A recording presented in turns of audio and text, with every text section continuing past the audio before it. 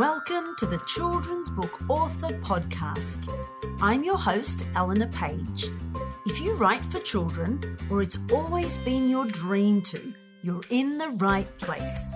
As the children's book author, I'm on a quest to discover everything there is about writing, publishing, and marketing children's books, as well as how to supercharge my creativity, skyrocket my productivity, and absolutely everything else there is to know about how to be the best, so you can be too. Join me as I interview fabulous guests and become the children's book author. Can you believe it? Yes, it's true. It's me, Eleanor, back with another podcast so soon after the last one. Look, I did make a promise to edit as many as I could, and I'm sticking to that. But I must also credit, I am working with a creative coach at the moment who is Fionn Evans, who I did interview, a lot of episodes back now, probably one of the first 10. And Fionn's been fantastic. She's been my mentor. Even though I mentor others, I have others who are mentoring me.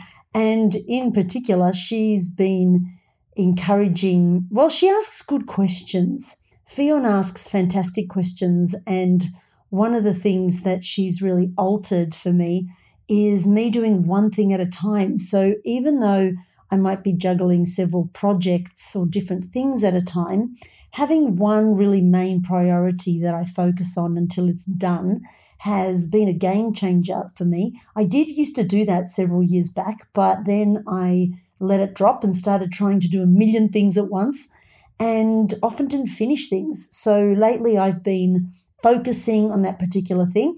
I am still writing, but it isn't the priority of my day.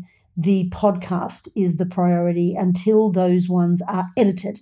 And then I'll go back to complete focus on finishing that novel, and might do little bits around that, but that'll be the one thing that I focus on.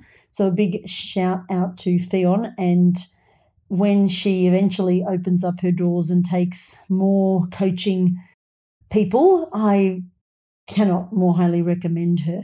And today's interview with Dani V, who is a podcaster herself and a writer, and also works at a publishing house, Larrikin House, is fantastic, amazing. We talk about so many things, including festivals, writers' festivals, which I honestly didn't know anything about before I talked to Dani. But hey, next year, that's another thing to add to the to-do list, go to a writers' festival. So you'll hear all about that. And we finished the talk speaking about joy, actually, and infusing more joy into our lives. And in fact, I was getting a little stuck writing The Magician's Academy because it's, a 5-year-old series. And, it's a little bit hard to have the enthusiasm that I had when I first began that series. And one of the things that Fionn asked me is, how can you infuse joy back into that project? So that's kind of really been on the top of mind lately. And I leave that with today's very short intro because there isn't really a lot that's happened in the last couple of days since my last intro, other than to say, how can you infuse more joy into your creative process, into your creative projects, even if it's something that you have to get done, but it might not be quite as passionate as something that's just come here and now out of the blue. We're often a lot more passionate, or at least I am, about some new, amazing idea, but old ideas sort of can lose their luster. But it doesn't mean those old ideas don't deserve to be completed and finished. So how to put more joy? What's my answer? I don't know, to be honest. I'm going to sit with that for a few days and just wonder about that. And perhaps if I remember, I can report back on the next podcast. And if the next podcast is in a few days, then I'll definitely report back on it. But I hope you're enjoying these interviews that I'm putting out this December, all in a row. And I'll catch you on the next intro. Enjoy today's interview with Dani V. Welcome back to the Children's Book Author. I had to look down to see what the name of my podcast was just then.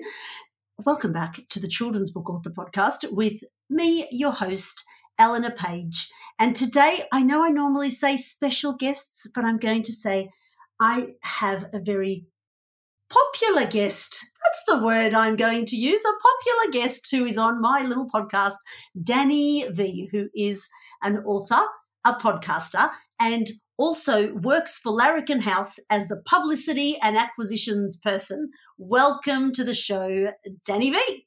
Well, thank you, and thank you for that introduction. I guess that will depend upon who you ask, but I appreciate that. One of the things I notice about you is like you're always out and about and talking to people and connecting. So let's start there. Tell me about connecting and how you do it. That. What is your magic? Yeah, first of all, I'm going to let you on a tiny little secret, is that I spend 9 days of my fortnight with my children, making lunches, mopping the floor, making hat parade, hats, all that kind of stuff. What you see on social media are those golden 5 days a fortnight, 4 or 5 days a fortnight, where I'm doing something fun. So that's a little secret for you. But I've always loved connecting with people. I just love people. I think I'm one of those true extroverts who actually gain energy from people. And it's just been my dream to be able to hang out, learn, connect with creative people. I grew up in a household, my dad's a musician, where even as young as 11 or 12, after his gig, he would bring home, all the musicians in the lounge room. I would coincidentally be awake or wake up and just come out and listen. At 11, you don't have much. I didn't have much to contribute to these conversations, but I think it just really made me appreciate the creative brain. It really made me appreciate how important connection is and how important relationships are, and celebrating creativity, because it's hard, like music is no easier than writing books, than creating podcasts. It's really hard having a creative career. But what I saw, the common denominator amongst all those people I grew up with and all the people that I connect with today is that passion for what they do. Whether they were published or whether they had a record deal, they were going to do it anyway. And I love that kind of, it's almost rebellion, I'm not going to get signed, but I don't care. I'm going to do it anyway.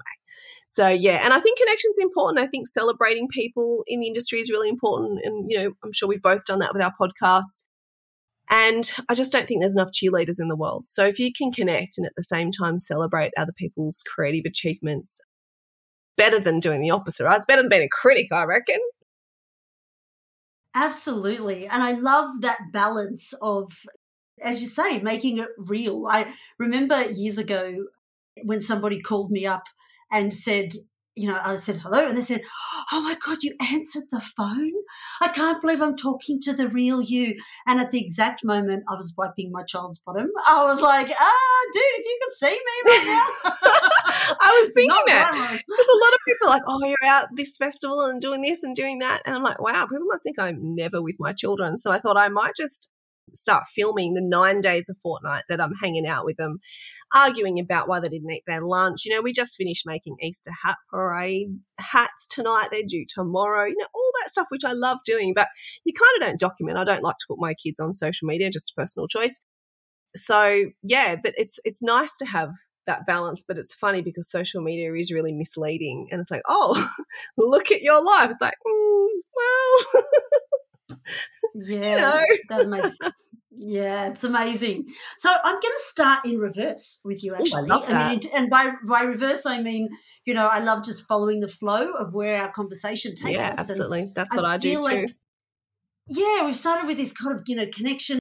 And I heard you say the word festivals. And I've got to be honest, I know nothing, like zero, about writers' festivals, writers' events, I don't know what they are, how to get involved, what's their purpose. So talk to me about all of that and how you get involved. It's my favourite topic because I just love festivals so much. So I used to go to as many festivals as I could just as a reader, because I just loved the atmosphere. It was like my, Splendor in the Grass kind of thing.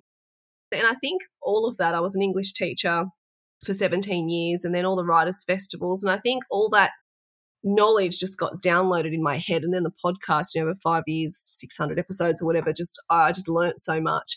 And so I think festivals are a great one. I think the first step of a festival is going there as a reader, buying your ticket and just hanging out with fellow readers, hanging out with the publishers who you usually never see in real life because they're, hidden away in their special publishing house, and writers. And not only that's how you can build connection, but it's also how, you can learn so much. So I've always loved festivals. And then when I was signed with Larrikin House for my first picture book, I was speaking to the publisher. I said, I think Larrikin House should do some festivals. And he was like, oh, yeah, I don't know. How do you do that? And I'm like, can you leave it with me? And he was either like too busy or whatever to say no. He's like, yeah, sure, you do whatever. So I'm like, cool. So I guess I sort of had a little bit of a platform so people knew the podcast, most people, because what I used to do as well with the podcast, I used to offer some services for free just so I could sort of go and talk to people. I'd be like, would you like me to come and just podcast? And most people go, yeah, sure. I sort of then thought, okay, well, what if we came, and with Larrikin House, we've got a couple of options. We can go as a publisher, so we can talk about the publishing industry. So the publisher, James, has been on panels talking about the publishing industry or about manuscripts or what publishers want or about, anything that the festival wants. And I've been able to either host or go as an author. And so it's just about connection again and contacting people, which I knew a lot of them through the podcast or, of them through the podcast. And it's just about saying, hey, love your festival. Is there anything we can offer or bring to the festival? And, I think bringing people together and organising festivals is a really tough and awesome job. And so usually people are like, yeah, great, come and do some assessments or come and host some panels. And it's just such a joyous experience, like I think I've done the whole gamut of going as an author, reading to kids. I just got back from Somerset Storyfest, 25,000 children embarked on that piece of land over 3 days. It was mind-blowing. And just to see and be around joyful kids who love to read and amazing authors who are so inspiring and successful. I mean, it doesn't get better than that. And it's funny because just before this interview, I was like, this has kind of been my dream, just to hang out with creative people and just talk about the craft or just have fun or learn from each other or just, trade war injuries or secrets or whatever. Like, how does it get any better? So I guess that's what it's been a part of, going as a reader, then sort of wedging myself as a podcaster, and then working, doing bits and pieces of work for Larrikin House, and then going in a different way. I think it's just about being passionate and flexible. You don't want me in as an author because, I've got 2 whole books out. Well, then, hey, I can host. I've done 600 interviews. Let me interview people. And honestly, I've got to say, you might feel the same. I never feel so alive unless I'm on that stage interviewing people. Like I forget, and then I do it. I'm like, oh, this is where I belong. Like I love it so much because you just get so much out of people and you create those connections and you just find out something mind-blowingly interesting every time. Wow. Like literally. Like, I know I use that word a lot, but I really mean it this time. It's blown my brains. Like it's incredible to me, like it sort of makes me feel a bit like, duh, why have I never gone to one really? I mean, you start off saying go as a reader. Well, there are so many. Like, there are so many. We went to Mansfield the other day, okay, right near Bonnie Doon, would you believe? And they had their first Readers and Writers Festival there, and you just get these beautiful, like-minded people from every corner of the earth going to talk about books and writing. Like, there's a bit of magic in that, Yeah. So it's like that 11-year-old you, which is kind of like going, oh, my gosh, I can't believe I'm now living this. Yeah. Were you always living that? Yeah, I think so. Yeah, my dad's always, like, he's done music. He would be at school looking out the window thinking about music or soccer rather than school. And so he was always a musician. And so I've always grown up that way, either, as a kid, listening to his band in the garage play, or I remember as a teenager, me and my stepbrother, when we were sort of not quite 18 yet, but we had nothing to do, we would go and sit at the back in the dressing room of the clubs. I don't even know if this is legal, but we went outside and we just listened, and we have to sit in the dark because, you couldn't have the light on backstage, and we just sit in the dark and listen to the music. And then, they would come out and we'd have these amazing conversations, and just the energy, I think, of creativity is amazing. And then, for a while I dabbled in music, wasn't very good, let's face it. But, I was in my dad's band for a bit. I did some original band stuff for a bit, and just for the pure love of creation. You know, I love writing books and being in the publishing industry, but I reckon I could get joy from creating anything. Let's talk a bit about that, the magic of creativity and hanging out with creative people. What do you think it is that kind of sets them apart? To me, they're like a special group, like that's unlike any other group. You know, like accountants aren't like that, lawyers aren't like that, you know? I think the two things that separates that energy is passion, because like I said, if you need to write or you need to play music or you need to paint, you have to do it. You know, it's this compulsion that nothing's going to stop you. And that's why so many creatives, you know, we have full-time jobs and do the creative hustle on the side until it makes us enough money to, you know, have that as our substantial job. We just do it. We find the time in the day to do it. And I think the other thing about creatives is that honest vulnerability, because it is hard. It's a tough industry. You know, music, art, acting, writing books, it's all about, I think you get rejected more times than you get successes. I think that's just pretty common. And so I think there's that honest vulnerability that you can say, yeah, it's really hard. And then the flip side of that is being able to celebrate the great achievements of people who are creatives, because we all know as creatives ourselves how hard it is, you know. And I created the podcast exactly out of that. I was on maternity leave. I had postnatal anxiety. I was in a really bad space and I was at home a lot because I had, you know, 2 under 2.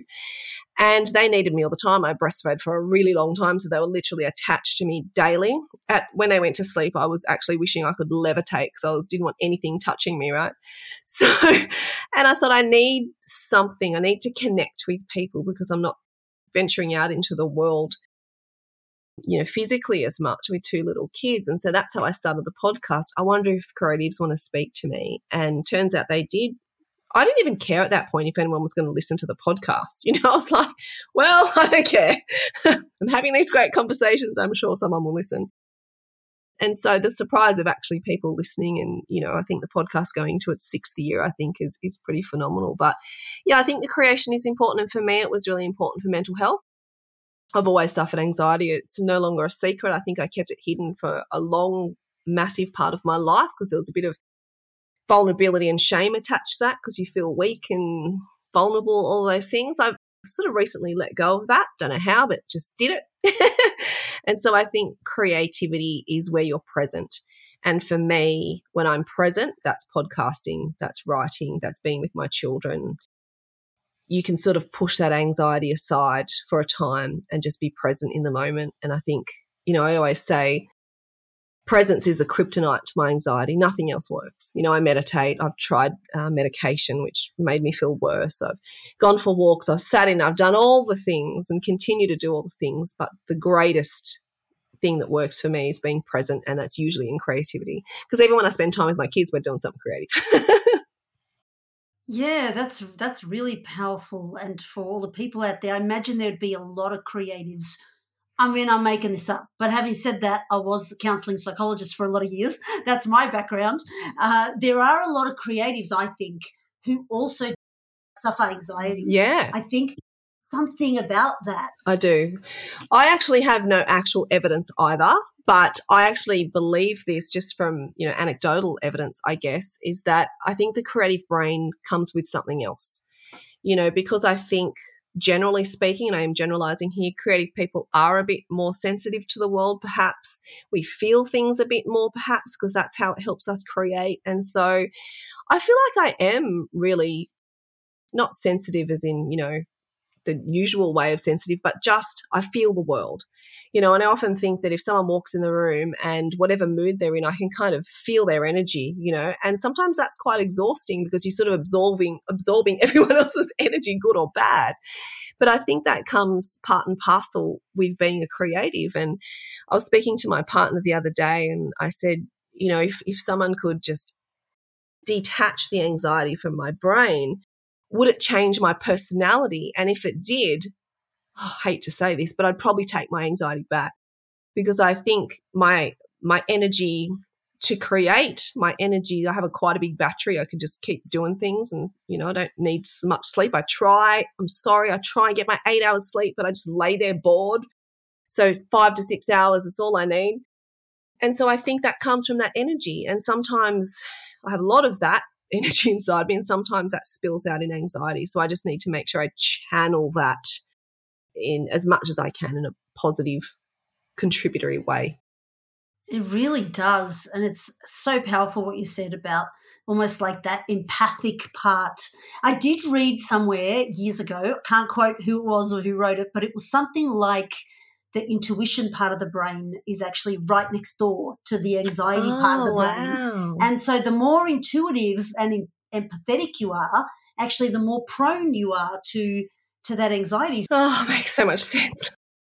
Spot on, but it's actually stunning that it also is a bit like you said, you're kind of almost your superpower, because it does make you more creative, because creativity is kind of like grasping at something bigger than yourself. It's just that balance, of not letting it destroy you. And sometimes you feel like that it's so over. I like to describe it as it's always there. I've come to that, when I first was diagnosed with, anxiety disorder and panic disorder, I was like, that's okay. I'll just find a cure. I'm a fix-it person. Give me the cure. And they're like, probably it's going to live with you forever. I'm like, what? So that was hard news. So I guess I just see it's always there. Sometimes it's like in the corner. Sometimes it fills the whole room, and you've got to deal with it as it comes. Yeah, absolutely. So tell everybody who's listening a little bit about the podcast if they don't know anything about it, so that they can find out more about what is this podcast. Yeah, so Words and Nerds podcast, like I said, developed out of anxiety and two little children who, I love dearly but wouldn't leave me alone. And so, yeah, I've done probably nearly 600 episodes with authors, publishers, booksellers, agents. We've had spin-offs. We've got Ben Hobson doing a spin-off because I feel like people are just going to get totally sick of my voice, so I get people to do their own sort of thing on my platform. Ben Hobson does beers, burgers and books, burgers, beers and books, whichever order he says it in on the day. RWR McDonald is really promoting LGBTQI authors, which is fantastic. I've got a new date with debut authors coming out this weekend, which is pretty exciting, with a new host. Takeovers galore. Adrian Beck used to co-host with me a bit. He's become a really good friend in the industry, good sounding board. I think what I wanted it to do was just have really good conversations with creatives where we could learn and we could celebrate books and we could support the industry. I know the industry's tough, publicity getting tougher, I think. And so if we can just have space and a platform to just talk about books and what inspires them and how we got here and what's hard about it. Books are magical, but behind that, there's a lot of challenges. And I think talking about all those things are really interesting. And I don't even know how this happened, but, 1 minute I had 100 plays a month and now I've got 52,000. I don't know how that happened. I keep thinking SoundCloud are going to call me and say it's been a mistake. There's too many zeros on that number. I don't know. Well, like you say, you worked at it, you kept it sustainable, you kept it moving forward. Kept doing it. And it just grew and grew, and your connections. Oh, my God, that's going to be the title of your podcast. Yeah, it's connections. About connections. And like you, I write these questions, really well thought out questions, and I don't even look at them. Every time I've written 600 sets of questions, I don't look at them ever, because I just like to bounce off people and ask them, draw more out of what they've just said, or I have a new thought. I think the questions are there just to make me feel better, but I never use them. It's a complete waste of time.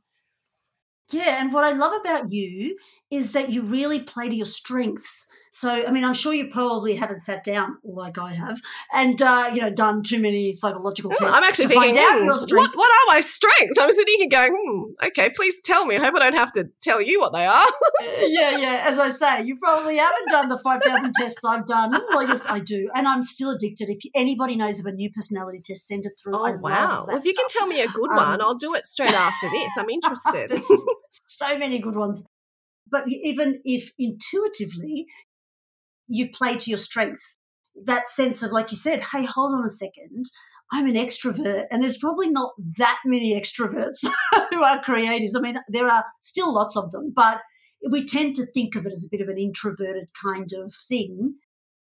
And you've had this courage to actually step out into your extrovert self and go out and connect and kind of like get into this world, which maybe once upon a time, when you were a teacher, you couldn't have even ever dreamed of, and yet here you are now. So that journey from there to now being you're being an author yourself, which I definitely want to talk about a lot, and getting invited onto panels, running the podcast, working at Larrikin House. Like, what do you think led you there? What, apart from that 11-year-old you, of course, who was always there running the show? It's really interesting because I think two things. I think the first thing, when you say courage, I think, oh, well, it might have looked that way, but it was actually survival. I suffered some really terrible postnatal anxieties. I mentioned before, my son was born. It was IVF. I nearly lost him. It was a horrible time. My auntie passed away when he was 2 weeks old. She was also my godmother. And so all these things compounded, and I wasn't coping. I was waking up at 3 a.m. having panic attacks, So I did a lot of work with professionals to get out of that space. But the podcast at that time, it was nothing courageous about it. It was survival. I have to do something else with my brain, or I don't know if I'm going to get through this really dark place. And I think, second of all, I think you get to a certain age and you just know yourself, whether you like it or you don't, you just are who you are. I do believe you can evolve, but I believe there's that core sort of part of you that is who you are. And I know that I just get energy from people.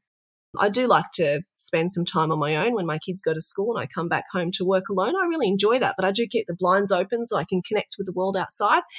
But I know that I really do connect with people, and that's why I love social media. People say, I hate social media and it gives me anxiety. It's the opposite for me. I feel like I can, even inside my house, or if I'm, just put my kids to bed and, there's a bit of a gap where I don't have anything to do, I can still connect with the world. And for me, that keeps me present and that energizes me. So, and I also think I'm one of those people who I can't help myself. I can't do anything halfway. It's like I'm either not going to do it, I'm just going to sit on the lounge and binge Netflix, or I'm going to go 1,000%.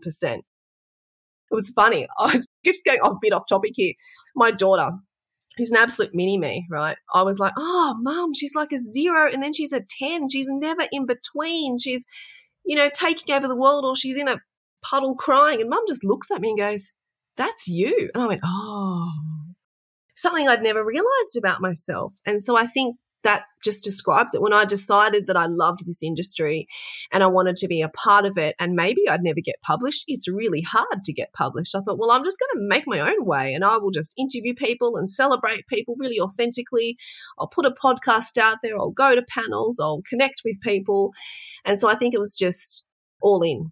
And I know that whenever the anxiety does get too hard, that's what I fall back to.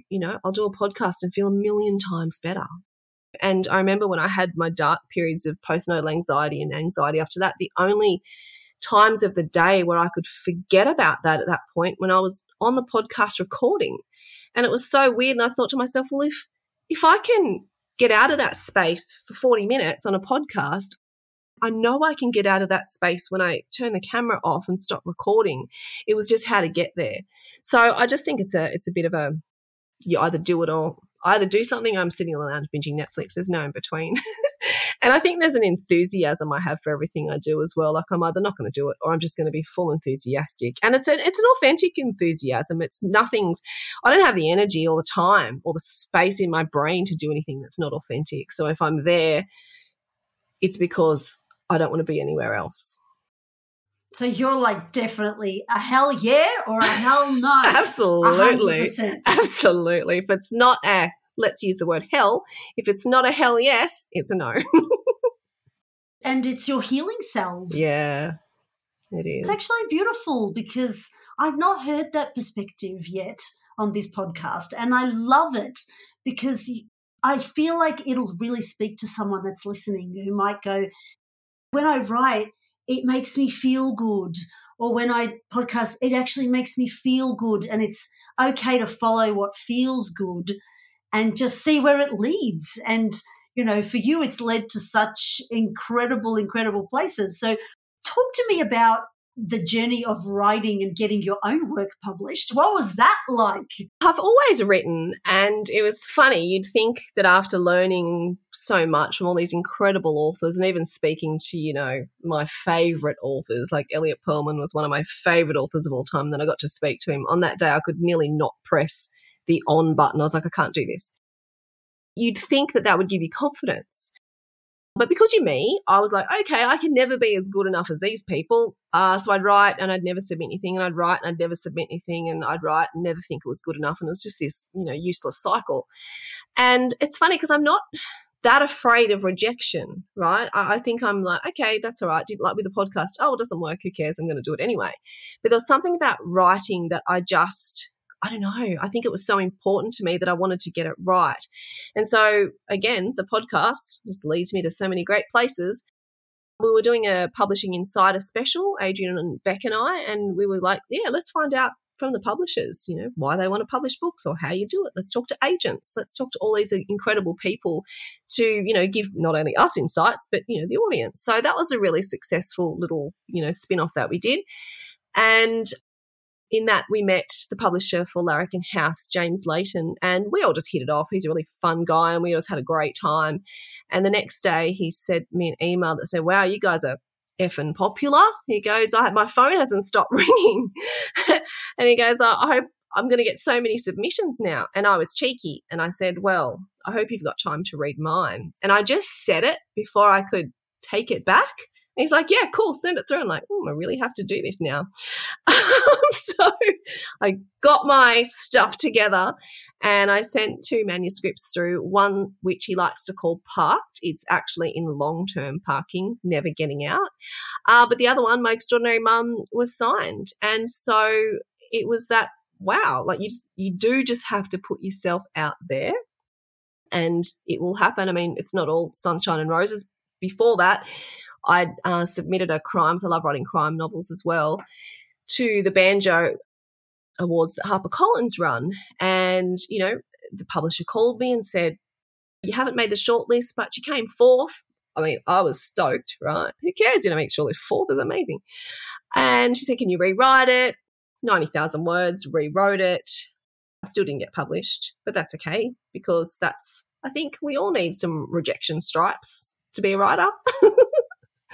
And, it still happens now. I write, I just feel like I just write all the time. And sometimes will get signed and sometimes it won't. And that's okay because the signing is the cherry on the top. Like I still can't believe I have 2 books published. It's, the bucket list thing.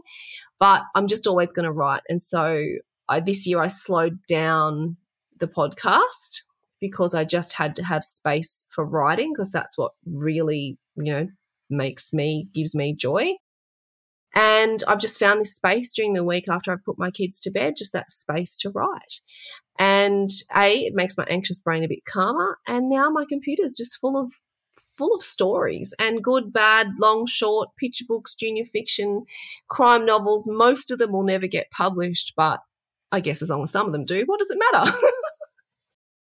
Yeah, I love that attitude. As long as some of them won't, but who cares? Look, most of them won't, to be honest. Yeah, but still, I love what you said. My computer's full of stories. That is so cool. That is a quote. My computer is full of stories. Full of stories. Some of them will never see the light of day. Yeah. And who knows, but you're right. Like it's just getting them out of you and then being brave enough to pitch them out. And if you don't get accepted, you don't get accepted. It was a learning experience and you go on and you write the next thing. Yeah, that's right. And, from working a little bit in publishing as well, there are so many reasons why a manuscript is accepted. There's so many reasons why a manuscript isn't. And I've always, I work in acquisitions, but I've always got that author brain going, oh, they work so hard on this story, but, we can't publish everything. And sometimes it'll be just because it's not on brand for Larrikin House, or sometimes it'll be that, we've just published a similar story. So it's not, I don't think anyone should ever think that their work has been rejected because it's terrible. That's the first thing we always think. It's just not the right manuscript at the right time for that publisher. It doesn't mean that it's not right for someone else right now or it won't be right later on. It does take resilience, and it's funny because I think we are one of the most vulnerable people, us creators, as we've touched on before, but you also need this grit and resilience. So it's this juxtaposition of the qualities that you need to be a creative. Yes, be resilient, but be vulnerable. Yeah. And I was actually saying to someone today, actually I was telling my husband about me telling my son, so I hope you can follow along to what I'm talking about, because he's becoming an actor. And I said to our son today, I won't use his name in case he ever hears this and I get in trouble, I said about how it's really about tenacity and grit and staying with something long enough. And I've never interviewed an author who didn't say, I was writing for 10 years and putting in submissions for 10 years, and then I finally got published. So I was like, 10 years? Like sometimes we have this perception that, I wrote something and this is it and it's going to get published. But if it doesn't, write the next thing, keep putting things in until, as you say, the timing, the topic, the magic of your writing all come together and you go and someone says yes to you. That's right. Not necessarily overnight. Yeah, no, it looks like it only because it's the first time someone's actually spent the money to publish your book. But, it's not, it's all that time before. And that's why I like podcasts like yours, and that's why I have a podcast like mine, because yes, books are magical, but I think it's important to talk about all those things that go into the creation of a book and be real about all those rejections. I think that's important too, because I think the book community in Australia, I always say, is, one of the best communities I've ever been a part of. And I think that's because what we do is so bloody hard, and every page has our sweat and tears and heart on it. And so when we see someone with success, we're cheering them on because we know how hard it was to get there in the first place. So what are some of the things that you, as the acquisitions person, looks for when you see a manuscript? Yeah, it's interesting, and it's going to be different for different publishing houses, but Lara can have a very specific brand. And, I can recite it off by heart: fun, quirky, humorous, pushes boundaries, challenges stereotypes. See how easy that rolls off my tongue? I say it 400 times a day, I think. And so a very specific brand, small publisher, publishing 10 to 20 books a year, only children's at the moment. So, have to be really discerning about what we publish, and just has to be on brand because that's what the publisher wants.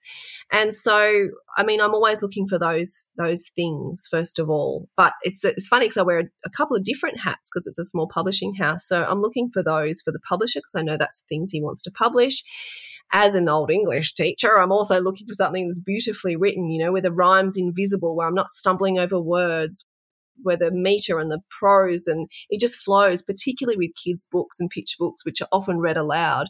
So if I feel like the actual all that stuff, all that rhyming and meter is invisible, then it's great writing, And I almost feel like I can tell if someone's written a manuscript over lunch or if they've laboured over it, And I think the labouring over it, it shows that you respect the craft. I'm not saying you can't write a masterpiece over lunch. I'm sure you can. But I like the idea of the thinking, the labouring, the love, nothing that is so amazing to us and means something to us, we've gotten it easily, right?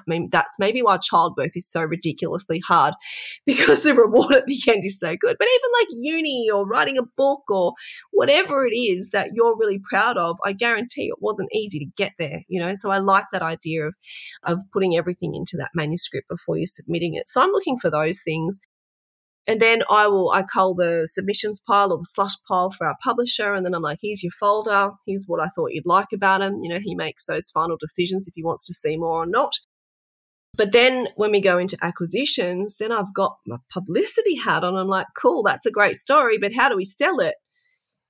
Or there's something already in the market like that, or how can this author help us to sell the book? Because at the end of the day, it's a business. And if we don't sell books, we're not going to be publishing anymore. So we need to sell books. It's this process. In order for us to publish more people, we need to sell the books that we publish. Simple maths. Even I can do it. That is simple maths. Yeah. So what are some of those publicity things? Yeah. And look, publicity is really difficult. But I know when we started selling our books to the department stores, their first question was, does this author go into schools? So there's that question is the author going to meet us halfway? I don't think maybe there was a time where you could just write your book and go, here is my masterpiece. I'm going to go and have a nap. Those days, if they ever existed, are over. You are, as an author, also your publicist. You've got a publicist who is, you may have them for a little bit, or they might, depending on the publishing house, but you have to be that person. And so I think it's working in collaboration with your publisher. And so, publishers, we have some reach. Like I've got an email list of people, of contacts, of reviewers and radio stations and TV stations, etc., that we'll put it out to. But the reality is very harsh. Media don't really care that most people write a book. They're not really that interested. So I think it's really important as well with my publicity brain on to have a story, if you can, behind the story that you write. So with My Extraordinary Mum, I really tapped into the idea of feminism, of single motherhood, of identity, and keeping that identity even after you have children, and just being yourself, no matter what that looks like.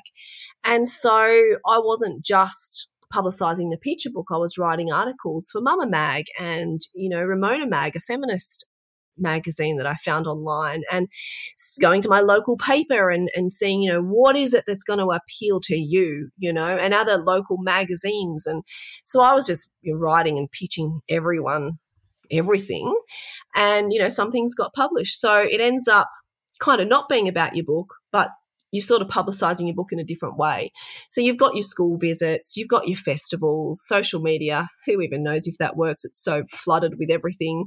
I mean, not everyone can be a viral TikTok star. I mean, that's great if you are, but for the rest of us, what do we do, So I think you've just got to be really creative and do as much as you can to celebrate your book, going to bookshops. Again, it's about relationships, like going to bookshops and make relationships with the booksellers. Before my first book came out, I just sent so many bookshops just a little gift. It was just a little bookmark and a little tea bag, and I just wrote a note that said, thank you for loving books. Didn't ask them to do anything. And I remember one bookshop emailing going, oh, this is very clever because I loved the little gift and you asked for nothing and now I'm going to buy some of your books. I'm like, cool. But it was just, just that here's a gift. I just think it's about being creative. At the end of the day, nobody really knows, I don't think, what works. Otherwise, we'd all do it. It's kind of about doing everything and seeing what sticks. And in the end, Larrikin House, My Extraordinary Mum became one of the better selling picture books that year. And I'm like, well, yeah, I reckon it was a pretty good story, if I don't say so myself. But I put a lot of work behind it. So I think you've just got to do the work. You've got to do the work. Hopefully it pays off.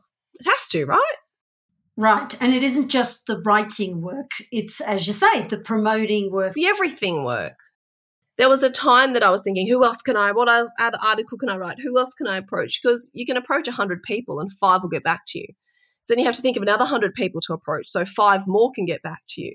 So it's that constant. And it's also when to start publicising your book. I mean, I've heard a few theories about 6 to 3 months before it even comes out. Because, there's that, I'm probably going to say this wrong here, but I think people need to see things 9 times or something before they actually take action.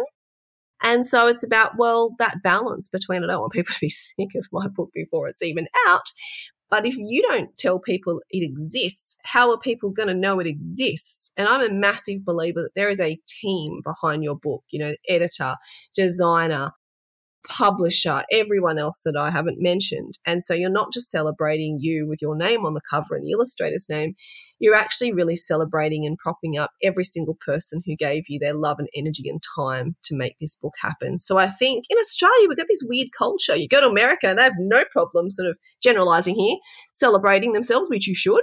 But in Australia, we kind of feel weird about it. It's like, I sort of wrote this book. It's okay. Would you maybe buy it? And I get it because I think being humble should be valued, but I also think we should value our achievements as well. And that's why I've been very happy to be a cheerleader on the podcast, because it's really important to celebrate people's work. I reckon it doesn't take anything away from you, it adds to you, I think. And I think it was funny the other day. I think someone sort of did something not very nice to me in traffic and cut me off. And, you have that tendency to, sort of have a bit of road rage. And I went, you know what? This is very profound of me, right? Might be the new me. I was like, you know what? I don't want to add any more negative energy into the world, so I'll just let you go. This isn't always me, by the way. It sounds nice, but maybe it's the new me. And I was like, yeah, it actually felt really good. It felt good to go, I'm not going to contribute any more negative energy in the world today. So maybe I can do more of that. Who knows? That's such a great story. I'll give it a crack. I can see the next picture book coming. Yeah, hey, it's writing itself. But it is, as you say, it's the story behind the story. And I think fiction writers can forget that because they're like, no, I just make stuff up. And I always say, yeah, but why did you make that particular story? Where did it come from? Yeah, right? Why that? Why did you pick that particular topic thing to talk about? And maybe they're not so good at thinking about that.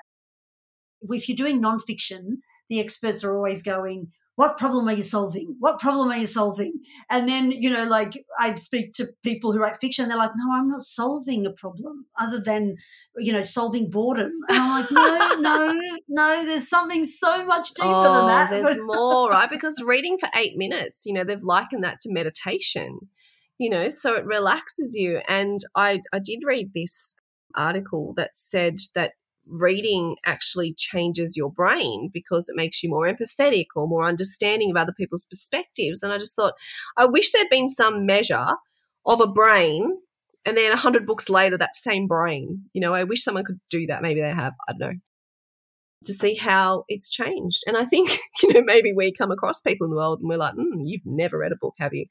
You don't have any empathy about you at all. Here, have a book.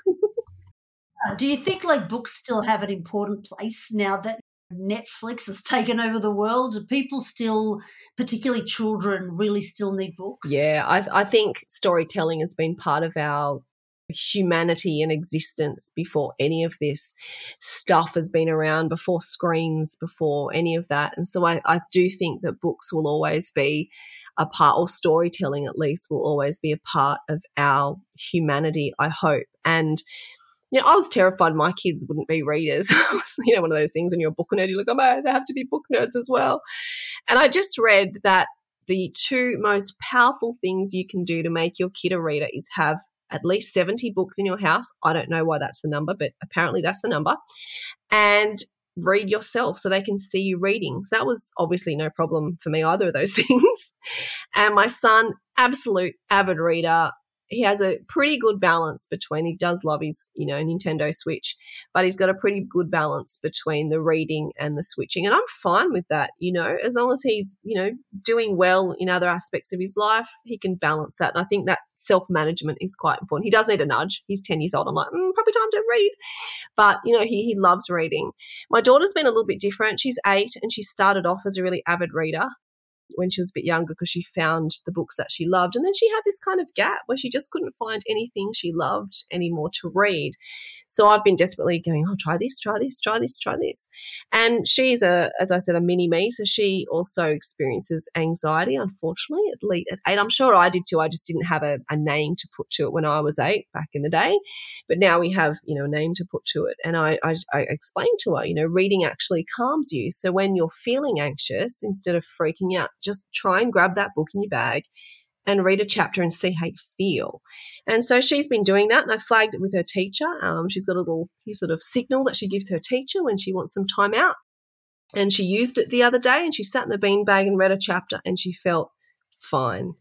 So I think reading is important for so many reasons, like we talked about, the empathy, the other perspectives, but for bringing us back, there's something in humans that we need storytelling. We need to hear it.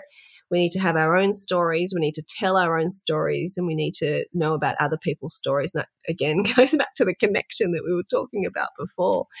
And so I dearly hope that stories will never leave us, and that, we might have more technology, and we might have holograms tomorrow or something really cool. But I think we also need that real stuff. Like I said to you before, the Instagram festivals are amazing, but then when I come home and I'm on the lounge with my kids and we're just watching Richie Rich, which is what we were doing today, this afternoon, that's equally as important and sometimes more nourishing because you need those real moments balanced with all that stuff you see on socials. And I think reading is definitely a part of that. Yeah, that's amazing. I love that answer. And you're right. Reading, and one of the things I love, and I definitely notice as a point of difference when I hang out with storybook people, is they do less gossip and more storytelling. Like actually, they don't go, oh, did you hear what? Did you? What? They're like, did I ever tell you about the time? And I'm like, I love this. You know why though? Because the people they'd like to gossip about, they just make them the villains in their book. Is that what's going on? I think so. Right, I think so. Right. I don't need to gossip. I've just written about you. Do you know any of the, I'll call them the villains at my children's school? I would actually put them in my books as the good guys. Oh, wow. And my daughter would be like, why did you make such and such, the principal and made them nice? And I'm like, to send them that beautiful energy. Well, that's what I was saying before. The world needs no more negative energy. Like you watch the news for 5 minutes and you're like, okay, the world doesn't need any more negative energy. I actually had to cut the news off from my life because it was just giving me way too much anxiety. So I said to my parents, if there's a meteorite coming towards my house, can you call me? Because I'm not going to know because I'm not watching the news. So anyone, if you're listening, if there is some sort of meteorite heading towards my house, can you give me a call? Because I won't know. I'm sure one of them will be kind enough to let you know. Fingers crossed. 100%. That's too funny. So going back for a minute to where you get your inspiration from to write your own stuff, where do you think that comes from? Do you see things happen in real life? Do you have conversations with your kids and think, like, do you see trends in the market? Because that's also part of your job, right? How does that all come together to help you decide what to write next? That's really interesting. My extraordinary mum came from a conversation I had with my kids, and I don't know, we're just talking about something. And I said, oh, yeah, I went overseas by myself and I backpacked around New Zealand. I went bungee jumping, and they looked at me like I was an alien. And I was like, oh, you don't know this stuff about me, because I was, just the mum who was yelling at them to brush their teeth every night. And so I thought, I think a book like My Extraordinary Mum could really start those conversations. I mean, obviously, you don't have to be bungee jumping to get the point of the story, but just that women and men, but in this case mothers, they have and had a very rich life beforehand. And what annoyed me about media was that whenever a woman was mentioned, it was mother of two. And when a man is mentioned, football player or accountant or pilot. And, it's not great being defined by your occupation either. But I thought a woman is always defined as a wife or a mother. And, that annoyed me. So I thought, let's start with 3-year-olds and just sort of show them that, mums are fun too, because there's such a strong dominant narrative in the world that mums are the sensible ones and we're the ones in the kitchen cooking the vegetables, which, I do, I must admit. But we're also the fun killers, stop having fun or you'll break the vase. And I'm like, there's so much more to women and mothers and wives and daughters or whatever than that narrative. And somehow we've gotten stuck in that narrative.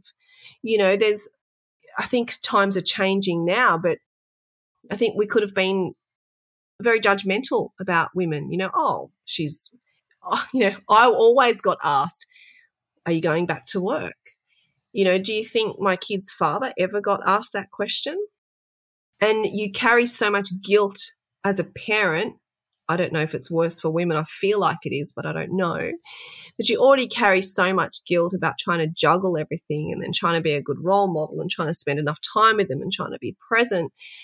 You don't need other people's sort of opinions about what a mother should be or how a mother should appear. And so that was the point of that book, which came from a real frustration, if you like, or a real annoyance that I had about the world and about how women were perceived. So that was my, feminist rant. But stories come from everywhere. But on another note, On another note, yeah, stories come from everywhere, right? So my epic dad, that was just born out of my publisher going, hey, I want a story about a funny dad. And I'm like, cool, tell me more. Let me write it. But again, that didn't get published straight away because I read it to him. He didn't laugh once. I was like, oh, I think I'll go and rewrite that. Just give me a couple of days and I'll make that funnier. So I did, thank goodness. The laugh-o-meter was right off that day. I love that. You wrote it and you went, yep, no, didn't laugh once. So you went off and rewrote. Like, that's brilliant, that's you in action. I was just watching him and I'm going to stop reading now because this is torture. I'll get back to you in a couple of days. Is it hard to be funny? Do you find it hard to be funny, or was it? It's so hard. Like, I find, I say this, I feel like I've lost a career as a stand-up comedian. It's like my dream job. I think I've missed that. I think that boat has well sailed. But anyway, if anyone says, what did you never achieve? That'd be mine. I've never been a stand-up comedian, right? So I tell a lot of jokes. Not all of them work, but I like to be funny, not always appropriate, not always reading the room right, but that's just who I am, right? But I think being funny in a children's book is really hard. And I'm writing a junior fic. I've just sort of finished it at the moment. Not signed yet, but fingers crossed. And I remember reading it to my children who are great age at the moment for sounding boards. And for 6 months, they didn't laugh. They're like, nah, it's not funny yet. Nah, it's not funny. I'm like, oh, my God. And I know they know what they're talking about because they read all the funny stories, Treehouse, Wimpy Kid, all the great kid popular stories. They know what's funny, so I kind of trusted them. And finally, would you believe, 6 months of writing and rewriting this bloody book, they were like, oh, finally, Mum, that's really funny. I was like, oh, that was just the first chapter, by the way. I was like, oh, my God, thank God. Thank God. So I think it's really hard to be funny without being kind of lame.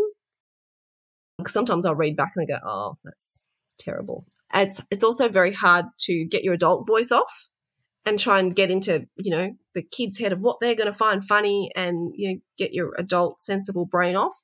But I find writing funny is so hard. I love doing it though, because when you get it, you're like, yes. But it's a labour, I'm sure there are funny people out there who are much funnier than me who can do it naturally. But I know Adam Wallace, for example, we signed him for a second series. I know you've interviewed him. And, he just said, oh, I just wrote this really fast. I'm like, oh, how can you be so funny so fast? So some people have a gift. How can you be so funny so fast? I love that sentence. So I just try and hang out with Adam a bit so it might rub off on me. But I also hang out, a lot with people who sort of share a same sense of humour and who write funny books. I would say that I love hanging out with, our little writers community in Melbourne, and they consist of Adam and Adrian, and they are funny people who write funny books. And every time I'm with them, like I kind of accidentally learn something new. Like I'm like, oh wow. So I think, yeah, it's very hard, but it's also so fun once you get it right. Yeah, do you know, I heard on a podcast one time, a comedian was saying that one of the techniques that a comedian can use, I'm sure they don't all use this, is to actually, they turn up on stage and they don't really they have some rough material, but they don't know what they're going to say. They just got rough material. And actually, when they're with the audience and feeling that audience energy, they actually come up with stuff on the spot. Wow. So, right? And if you think about it, it kind of makes sense because it's exactly what you were saying about how, when you hang out with people, you're actually pretty funny. But when you're sitting in a room by yourself going, what are these kids going to find funny? It's actually harder to pretend to be funny because you're not in the moment of trying to make these people laugh, right? If you probably went to the school visit and tried to make up jokes on the spot and thought, actually, that one went really well, tick for that one. So, I think we don't recognize that it's actually really hard to write funny when you're not. Yeah, it's a spontaneous thing as well, isn't it? And an energy thing. But, can you imagine the anxiety just going out on stage and just going to wing it? Like, I don't think so. They do, and that's one of the things it's a gift. It really is a gift. And this comedian was saying that what he learned from other comedians is that they are like the thickest skinned of all creatives. Like they actually don't care at all if no one laughs. But they've trained themselves to just go, okay, that one didn't work. Wow. Next. And they're not actually going, no one found that funny. That attitude is just so helpful. It is. Like you say, it doesn't necessarily come naturally. Well, look, I'll write that down funny in my journal. So if I ever tick my bucket list off of being a stand-up comedian, I'll put that on my list. I reckon you still might get there, Dani. Still might get there. Don't dismiss it as time. I know people are listening going, you're not that funny. Just stick to what you're doing, Dani. I have a thing where I'm like, why do the boys get to be the funny, silly authors? I want to be a funny, silly author, but then I probably am not a funny, silly author. But let's go on this rant. Can we go on this rant? Well, not only that, did you notice that the silly, funny characters in books, a lot of them are boys? Yes. And I have a really silly, funny girl who is my daughter. And I'm like, maybe that's why she hasn't found her books, because she hasn't seen herself. You know, she isn't one of those girls who, you know, wants to ride a horse and play with dolls. Like, she isn't one of those girls. And if she was, that's totally fine too, but she's not. And I'm wondering if she can't find herself in books. And so that's what I've tried to do with this unsigned, unpublished work in progress, Junior Fic, is have that character who is a bit of a goofball, who does sort of do really stupid things, and she happens to be a girl. God forbid. Love it. Love it, love it, love it. And I love what you said. Maybe that's why she doesn't want to read, because she's not finding herself in there. Maybe. Wow, so powerful and spot on. Well, that sounds like a winner. Yes, let's change that narrative 100%. I know, I feel like every time I do it, I'm like, oh, no, I just said it publicly again, that the boys are the funny, silly authors, and I'm going to get in trouble for doing that. Well, you know, it's generalising. It's definitely not truth. But, of you know, course. when we speak about these things, it's just a general observation of the world. And we've said many times during this conversation, we don't actually have any evidence for this, but this is just what I'm seeing at the moment. So that's okay. That's our little disclaimer. Exactly. And how do you find that the topics in the world around kids' books, you know, they're really sort of expanding and changing, and some people don't like that. You know, there's opposition to some of the things that are now being written in children's books. But, you know, the kids, I think, are really open to everything. Like, they love to learn and make their own decisions about all sorts of things. So, I mean, that's quite exciting, being part of that. It's exciting. I mean, and if you look at Larrikin House, My Shadow is Pink and My Shadow is Purple by Scott Stewart, it's gone bananas, sold tens of thousands of copies around the world, and, you know, are translated all around the world. And so there is definitely a space for those books which, you know, show you different parts of the world. And I always say to my kids, we have to share the world with, you know, so many different people who have, you know, different things going on. I mean, it's not, you know, our world for us to dictate. We have to share that, you know. So I think that's a really important lesson. But I also don't want to underestimate books for joy and for pure joy's sake, because I think being a kid's hard, being a kid in COVID, harder. And, you know, we've all had a kid who's suffered bullying or has been anxious at school or has had whatever problems they've had. And I just don't think we should underestimate books just for pure silliness and fun. So although for me, My Extraordinary Mum had this, you know, really important message I was trying to get across, my Epic Dad is just slapstick. Let's go have fun and be silly and see how many things we can throw at our Epic Dad and he'll still survive it. So, you know, I don't want the fun books to be undervalued, because that's what childhood is, you know, it's joy. And I know, having my own kids and being a teacher for 17 years, you draw that joy from the kids that you're with. I think as an adult, we can become very boring and very serious because, you know, we need to have a job. We need to keep that job. We need to pay our mortgages when interest rates keep going up, et cetera, et cetera. And so being an adult can be really irritating sometimes. So writing for kids, hanging out with kids, teaching kids, I think it makes you remember that the world is full of joy. You just kind of sometimes have to remember and seek it out. What a beautiful place to end. But before we end, I'm going to ask you, what advice would you give your younger self? What would you say to that 11-year-old who would go back now and tell her about what lies ahead for her? So many things. I'm thinking, should I talk about writing? Should I talk about relationships? The first thing I'm thinking about my 20-year-old self is like dump him immediately, right? That's the first thing I'm saying to my younger self. I think the second thing is what we're talking about. Draw the joy, suck the joy out of every inch, centimetre, minute of life you can. Life is hard. And I went to this really amazing leadership conference, which was terrifying because he said there is tragedy and grief ahead of every single one of you in this room. And I was like, oh, my God, let me get out of here.